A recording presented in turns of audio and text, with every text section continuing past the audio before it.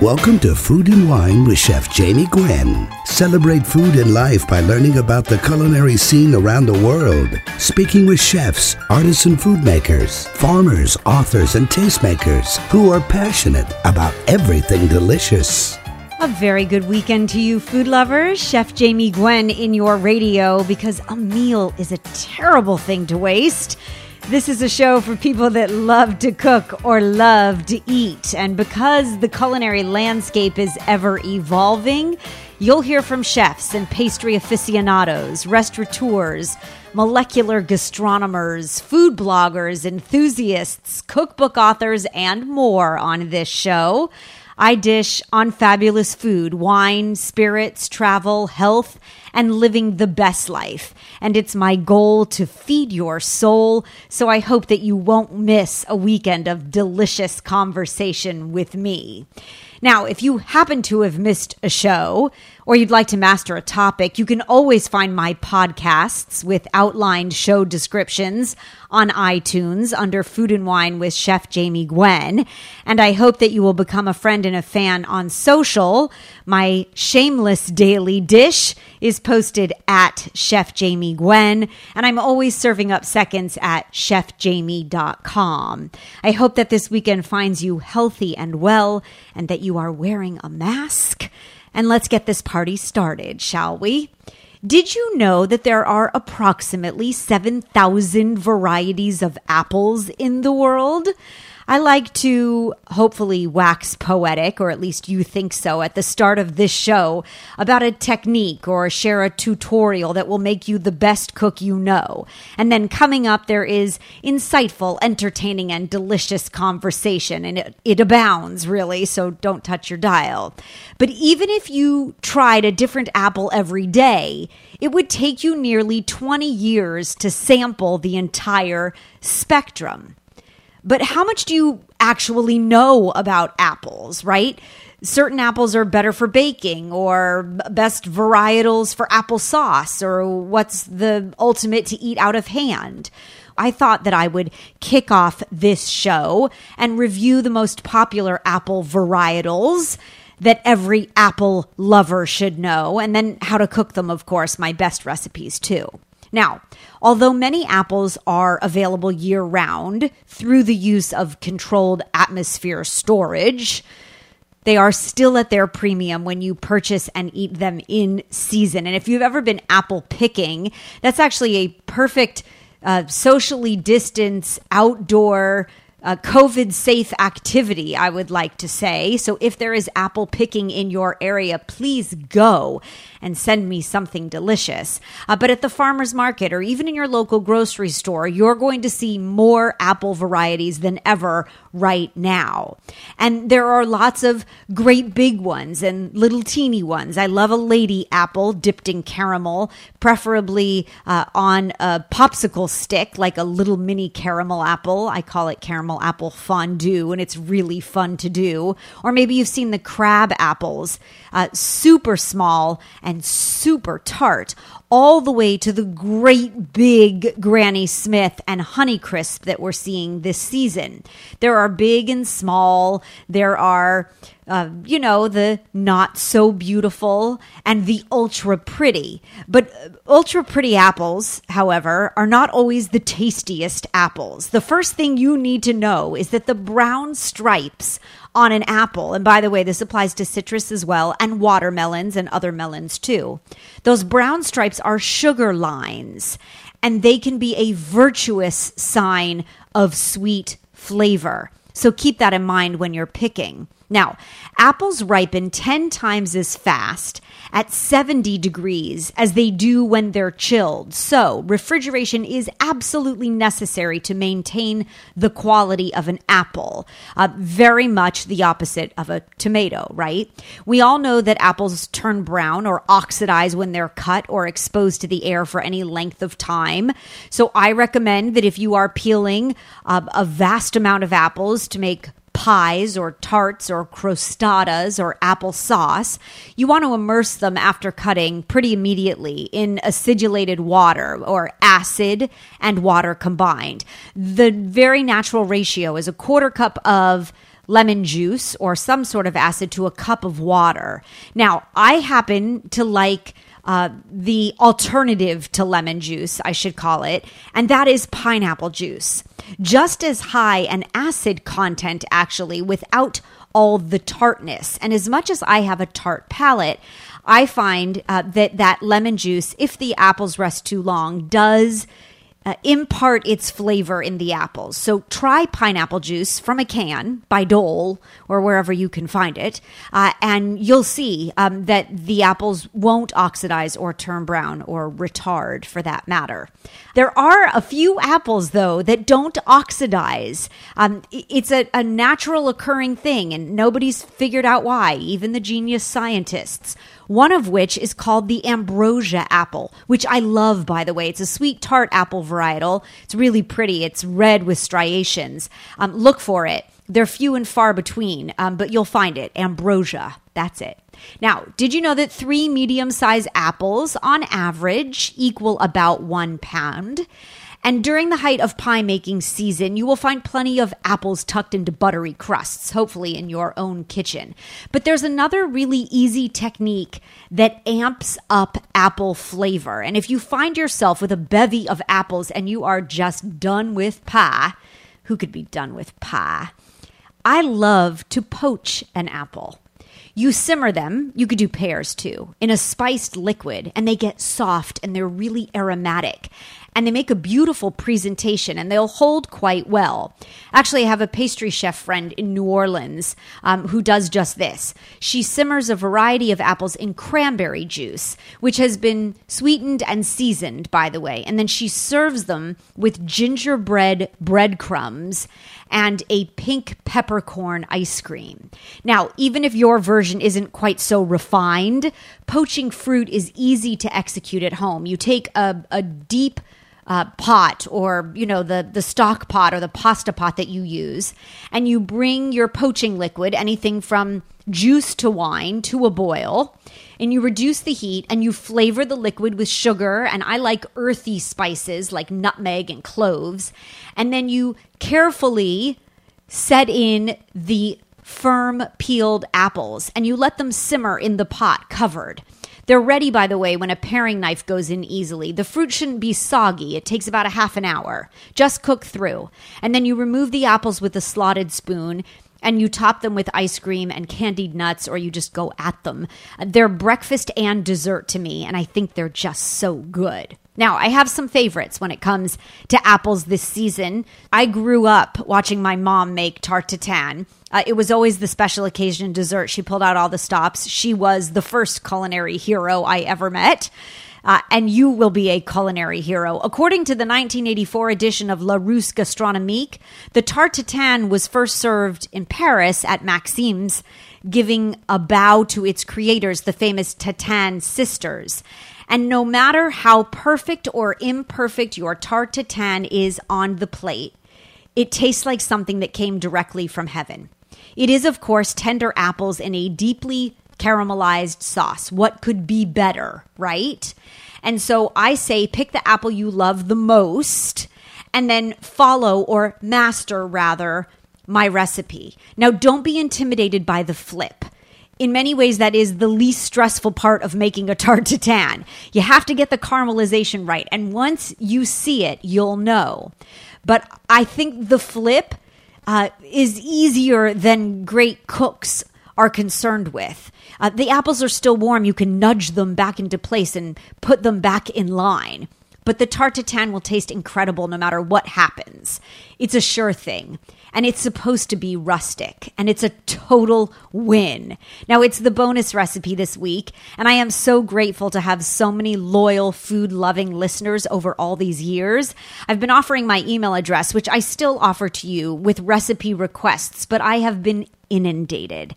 And so I have posted the bonus recipe this week, as I will for the weeks and months and years to come, on my website at chefjamie.com, chefjamie.com.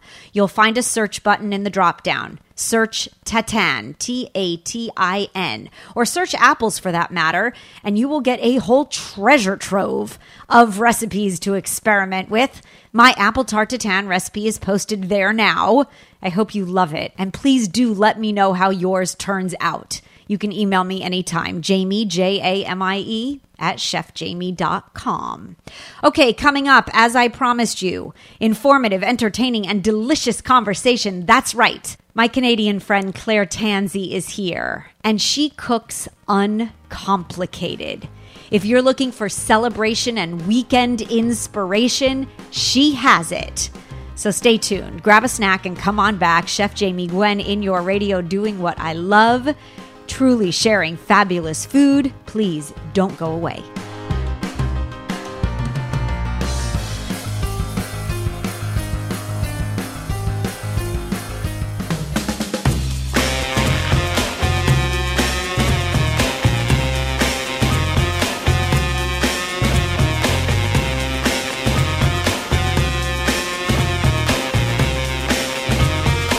Welcome back, Chef Jamie Gwen in your radio. Cook what speaks to you, I say. Times are complicated, right? Well, let's make them uncomplicated, shall we? If you're short on time and long on hunger and you're out of new ideas, Claire Tansey to the rescue. She's all about making delicious dishes, but never difficult. Her new cookbook release, entitled Dinner Uncomplicated, the second in her series, is a hit. Of course, it takes the stress out of home cooking. It's all about a happier, easier way to get a homemade dinner on the table. Now, Claire Tansey is an accomplished chef and a busy working mom, and she takes the classic dishes with the traditional method, but then she figures out a way of cooking them so that they don't take more time than it really needs to. And I am so delighted to welcome Claire back to the show. I'm coining her our uncomplicated expert. And she's back to cook with us again. So for the holidays upcoming and the winter Sunday suppers that you're planning, Claire is here to share her best tips for weekends and celebrations. I love weekends and celebrations, Claire, and I think we all need a little something to look forward to right now. Hi, how are you? Oh, it's so great to be here. Oh, thanks, Jamie. I'm so glad to have you back. Healthy and well? All is good? Healthy and well. Me and mine. Everybody in my home is healthy and happy. Good. Thank you. Good. And safer at home. So what have you been cooking? Tell us, what have you been craving at this time of year? It turned cold where you live. Yes, it snowed just last night where I live. So we had that magical first morning of waking up and seeing snow, making the city so beautiful, and then, of course, the scramble. Where are the snow pants? Where are the winter gloves? Where are the winter boots? As I tried to get my son out of the door. But as the weather turns, you know what? I lean big time into comfort food. Yeah. So for me, I love spicy dishes at this time of year, but I love anything warm and comforting. There's a rosemary beef stew in my new book that has beautiful little fluffy dumplings in it. Yes, I saw that. It just tastes like being home with my mom, but it's sort of better than the one that my mom used to make. We won't tell her. Don't worry. We won't tell her that. No, there is something rustic and warming about anything with dumplings on top too. But the bubbling of a pot, like the slow simmer, the braises, I love all of that too. And the hearty meals, and you certainly referenced one, right? Anything with the word stew in it. I love, and I happen to love them at this time of year as well. The cuts of meat are less expensive, and they go a long way. Like reinvent them into leftovers, or just enjoy them in their, original beauty. I too love that heartiness. Mm-hmm. Yeah, really nice. Okay, let's cook, shall we? Because I teased celebrations and weekends, and so the American Thanksgiving, because you had your Canadian Thanksgiving already. Mm-hmm. A couple of weeks ago. Upcoming, yes. And I hope that it was delicious. You had turkey, right? Yes. Even though there were only 3 of us, I decided to, for a couple of reasons, I decided to roast a whole turkey. First of all, because we love it. And second of all, because I love the leftovers. So yeah, we had turkey. I love the leftovers almost more than the main meal. So this year, we are only 3 as well. I decided on duck. And then I opened to find your duck breasts with grapes. And I was very excited. So I am a duck lover, and we should dish on duck. We have to dish on duck because I really was on the fence about putting a duck recipe into the new book. Really? Because, as you know, the title of the book is Uncomplicated. And it's my experience with my readers, my students, that for some reason duck feels complicated. So I thought, well, you know what? It's really not. In fact, if you can fry a chicken breast, you can cook duck. So I thought, let's use this opportunity to kind of show off how simple and how delicious duck can be. Yes. Now, Jamie, you're a chef, so you probably know the technique of cooking the duck really slowly upside down. So you put the skin side down into a cold pan, and you just really, really slowly cook it. And what that does is it allows there's quite a rich layer of fat underneath duck skin, and that slow cooking allows the fat to render out and crisp up the skin. And exactly. It is heaven in a pan. Absolute heaven. I agree with you. And I think that it has a bad rap. I don't really think it's complicated. I think that it's a technique that sort of stands alone, stands apart from other proteins in that it's unique in the style of cooking duck. The secret to me from everything you said, yes, the rendering and the long and slow is the cold pan. I think the best duck breasts come from a cold pan. And there's really not much more to it, like you said, than a chicken breast. I feel like that fat layer is added protection. It's almost like you get an insurance policy with a duck breast, right? It's really hard to mess up if you follow the basic technique. You just have to know the basic technique, and there's something splurgy about it. But duck breasts are not that much more expensive, and there's something so impressive. Like, it feels fancy. And if you're going to pull out all the stops and roast a whole turkey, why wouldn't you sear duck breasts? It's way simpler than a turkey. Way simpler. There's no putting a thermometer in where it doesn't touch the bone. There's no stuffing. And the great thing is that when that fat renders out into the pan, you have got the base of the most exquisite pan sauce. Yes. So for me, I just add a little bit of shallots. And I happened, when I was developing this recipe, I thought, I'll use cranberries or figs. Well, we happen to have seedless red grapes in the house.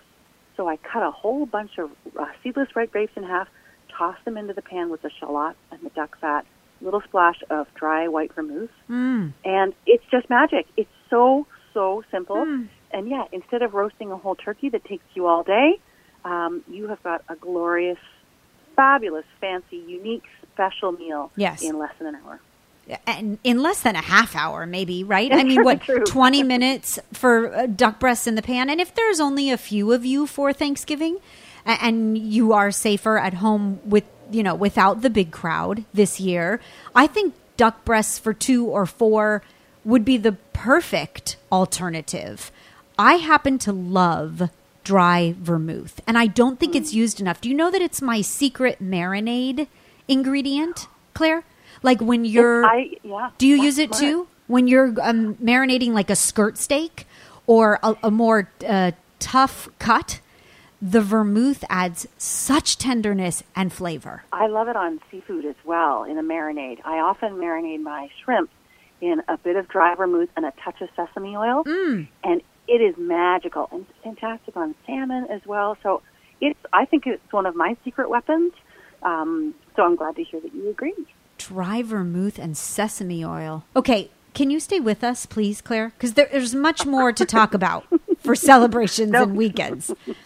No place I'd rather be. Well, thank you. Okay, I'm definitely hungry and already salivating, and I hope you are too. So we'll take a quick break. More with Claire Tansey. Simple ingredients, clear instructions, everything uncomplicated to make an outrageously delicious dinner in her new book release entitled Dinner Uncomplicated. Trust me, you must have this cookbook. Chef Jamie Gwen in your radio. Grab a snack. Come on back. Don't go away.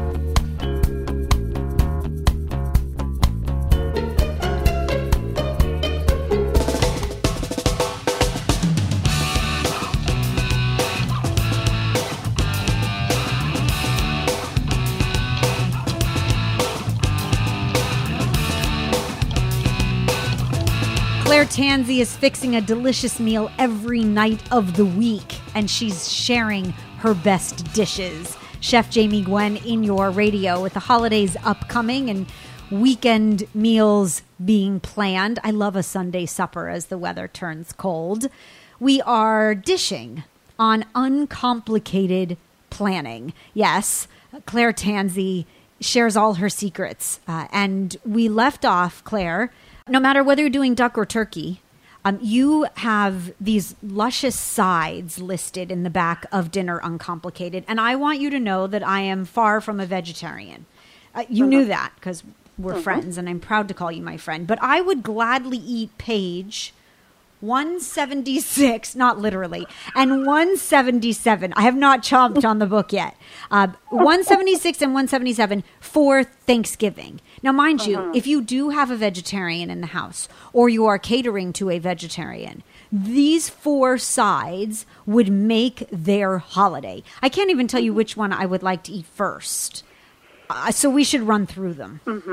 So it starts, yes, there might be a little bit of lick on my book here. It starts with lemony braised leeks. And it was my husband, Michael, really opened my mind up to leeks as more than just something you put in a soup. When they're cooked slowly with a little bit of chicken broth and some fresh lemon juice, they become tender but creamy and luxurious in just a magical way. And then I also included my recipe for perfect mashed potatoes. Of course, perfect to me, and I know that mashed potatoes can be very personal. Perfect for me means really rich and creamy and no lumps. Thank you very much. Right. So you use a ricer, right? I do too. I do. Yes. Yeah. If you love creamy mashed potatoes, you've got to go for the ricer. Yes. It's a life-changing gadget for sure. I agree. And I think everyone does put a signature mashed potato on the table. I just talked about mashed potatoes and mastering them for the holiday, and I have my own personal recipe as well. But that smooth creaminess is essential, necessary, Yeah. Yeah. And that's the no way perfect side around dish it. for a stew, or for if you're having that duck, you could have that on the side and it would soak up all the beautiful sauce. Yes. So it's a fantastic mashed potato for a side dish. Roasted miso eggplant. Roasted miso eggplant. I adore eggplant. So do I.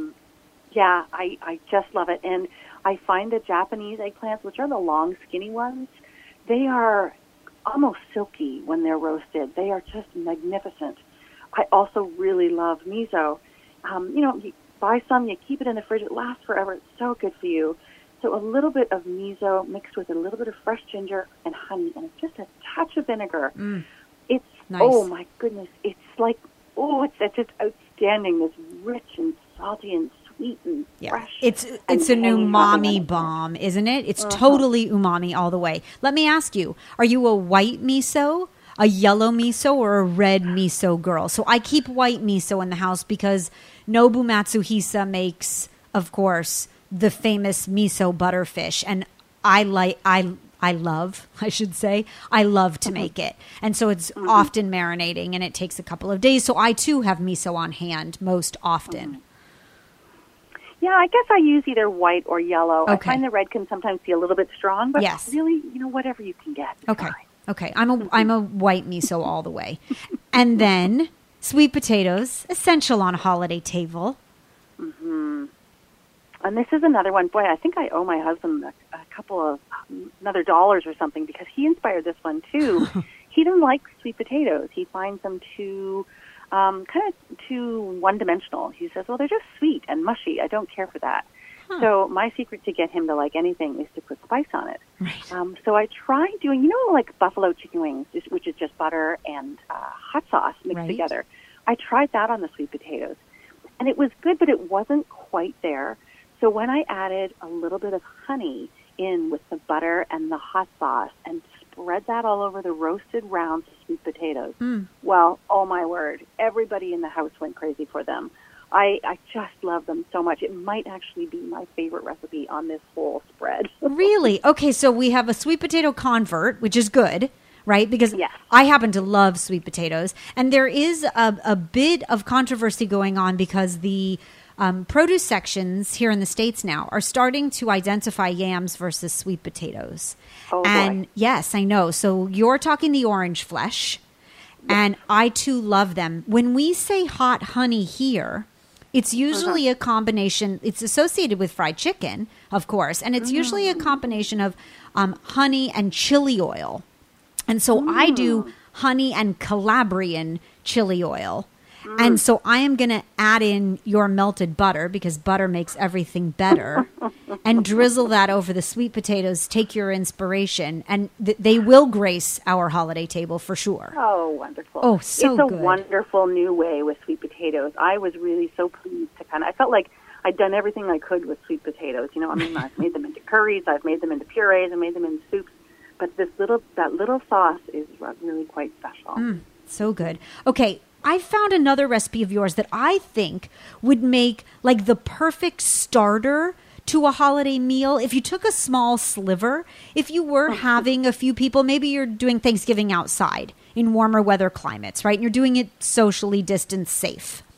Your kale and feta spanakopita pie would be the perfect thing to snack on, because everyone always shows up hungry. They do. And everyone always love spanakopita too, right? True. What could be wrong? It's feta, it's phyllo, it's crunchy, it's delicious. And I think that's a great idea. I designed this as a vegetarian main course, so as a kind of centerpiece on a vegetarian holiday table. And it's packed with not just spinach, which is traditional in spanakopita, but kale. So it's quite robust and flavorful, and it's got some green onions and cream cheese in there and lots of feta. Yum. But I found that when I developed the recipe and I had it sitting on the counter, I kept, does this ever happen to you? I kept going back to it with a little knife and just cutting off another sliver. Right, because you talk yourself into the idea, right, that no one would notice if I just took from the other side, right? Or, you know, just the thin sliver. Yes, and that's how you know that a recipe is just darn good, right? That's right. Yes. I happen to love the idea of doing this in... it's in a larger format, I guess you would say. Individual spanakopita are fun. You fold triangles or footballs or whatever you call it, but it's labor intensive. So your uncomplicated genius took this to a new level where it's super simple. You bunch the phyllo up. I mean, there's no, necessity for folding per se. It's supposed to look rough and rustic, right? Almost like making a rustic apple tart, a crostata in the Italian style, but savory, and everyone's Greek favorite. I worked for many years for a catering company, and I have rolled enough of the individual spanakopita to last me a lifetime. Okay, no more. So it's nice to have it. But also the filling is my favorite part. So Yes. I like a little bit of the crunchy pastry. And lots of this rich, creamy filling. Lots of good filling, no doubt. Claire, one thing we didn't get to, and I'd like you to come back next month and make things uncomplicated for us again. I would love to talk ethnic inspiration. I will tell you, Indian food, I eat a lot of Asian, but mostly it's what's delivered of late for me because I crave it. And it's not as often that I get to enjoy it because of where we're at in the world. So you do a tandoori-ish chicken. Don't share it just yet. Come back next month, please, and let's plan some ethnic meals. What a wonderful way to really embrace mastering a technique or a style of cooking that you might not have cooked before or very often in order to satiate the craving. Okay, we'll have an Indian party next time. I'm in. I can't wait. I'm so glad. In Dinner Uncomplicated by Claire Tansey, the new runaway hit release. She shares recipes that bring joy to everyone in the house. So get the book and start cooking because it is fabulously Uncomplicated. Crazy, fabulous ratings on Amazon. You can find the book in fine bookstores, online, and otherwise. It's called Dinner Uncomplicated, and you don't want to miss it. You can follow Claire on social at Tansey Claire, Tansey Claire, Claire, and she'll be back. You heard her. She committed. Next month, we're making ethnic-inspired dinners, totally uncomplicated. Claire, I love having you as a resident expert here, so thank you. Please stay healthy and well, and grateful that you would share all your secrets continually. We appreciate it. Thanks, Jamie. Thank you so much. Talk to you soon. There is lots more fabulous food in your radio. I am so hungry. I can't even tell you. When we come back, more delicious dishes. Chef Jamie Gwen, don't go away.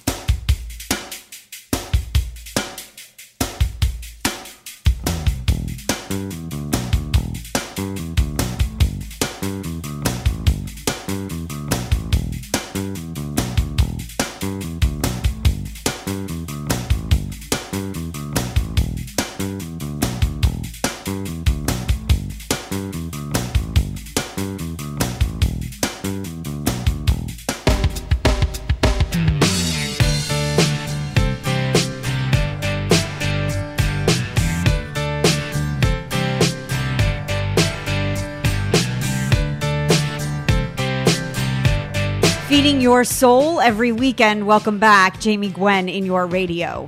Okay, could you navigate a 1,500-mile road trip without using an in-dash navigation system or GPS or your cell phone to guide your way? Not sure that I could, but these two strong, smart, bold ladies we know most certainly can. Can you get from point A to point B using just a paper map and a compass? Well, joining me are two extraordinarily adventurous women who are about to bypass technology and embark on a good old-fashioned road trip. Alyssa Ronick and Sabrina Howells are Team Telluride. They're representing Kia Motors America in the 5th annual Rebelle Rally. It's an 8-day, all-women off-road navigational challenge through the deserts of California and Nevada. And you know, I love to support women. So Alyssa and Sabrina are here, and I am delighted. Go ladies. This is so exciting. Woo! I know I'm all into it on the other side of the phone. Tell us what the Rebelle Rally is and why this is so important for both of you. You did a really good job of explaining what the Rebelle is. Truly, it's a driving and navigation competition it covers, like you said, 1,500 miles from Tahoe to Glamis.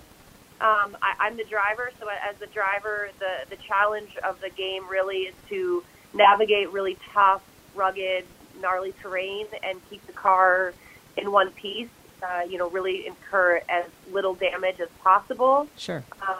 And then for Sabrina, really the true rock star of this competition is the navigator. It's really a navigational competition. I'll do what I can to support her and help out from the driver's seat, but I'll let Sabrina talk a little bit about her job, but really it's about, hunting down checkpoints. There's a really cool strategy to this that they throw a lot of wrenches in every year and change it up a bit. But it's a really strategic, team-oriented, mathematical, nerdy, there's that there's a lot that really plays your left brain and your right brain. It requires creativity and incredibly nerdy math skills. Yeah, but I love that. As well as driving and keeping yourself alive and staying on the path, on the road. I love that it's a bit of a throwback. I like the feel of not relying on technology makes me wonder if you're really using, I'm assured of it, that you're using your brain more than I am tomorrow, whatever, day it is. And I love that. I love the challenge aspect of it. Sabrina, is that why you're in it? Oh, absolutely. My coming into this rally world 7-8 years ago, I started doing a couple of rallies in Morocco, which is basically the same general concept, no GPS, only using old school navigation. And I did it because I wanted to expand what I could do in my life and feel confident going anywhere and doing anything. And that's what this rally really does. There's women from all walks of life doing this rally. There's women in the road rally world. There's women. I'm an actress. I had no experience in the car world. Now I know a ton about cars that I never thought I would know about, and about navigation. And I feel after doing all of these rallies that I am so much more capable and confident in every aspect of my life, to be honest. I wonder why you chose Kia Telluride, of which I am a fan, by the way. I drove a Kia into a studio, into a TV shoot for $1 Million Listing on Bravo. I could never have gotten that much stuff in any other car. I just want you to know. And I know you both think this is the best SUV to take on the challenge. So tell us about Kia support. Yeah, so the car sort of chose us. You know, we got incredibly lucky, I think, because of our past experience in these types of competitions in general, and the Rebelle in particular. Kia asked us to team up and compete for them in a Telluride. So they came to us a couple months ago and asked, and of course we said yes. And I think for all the reasons you just said, the car itself, the capability of it, yeah, like you said, there's ample space for all of the equipment, the spare tires, the tools. You travel, over those 1,500 miles, also carrying your camping gear. So it's incredibly spacious. It's incredibly luxurious. Yeah, it's for an off-road, for an off-road vehicle. It's a comfortable ride, even over rocky terrain. But it's also a lot of fun. We got to take it out in the sand dunes last month and test it out, and it was incredibly capable and really fun. And probably the hardest terrain we'll face, which is sand and big massive sand dunes. But yeah, we just got really lucky. So it's Rebelle, REBELLE rally. It's a 1,500-mile road trip without any navigation or GPS or cell phones to guide the way. It is all women, 8 days, and it is no doubt a challenge. Ladies, we're rooting for you.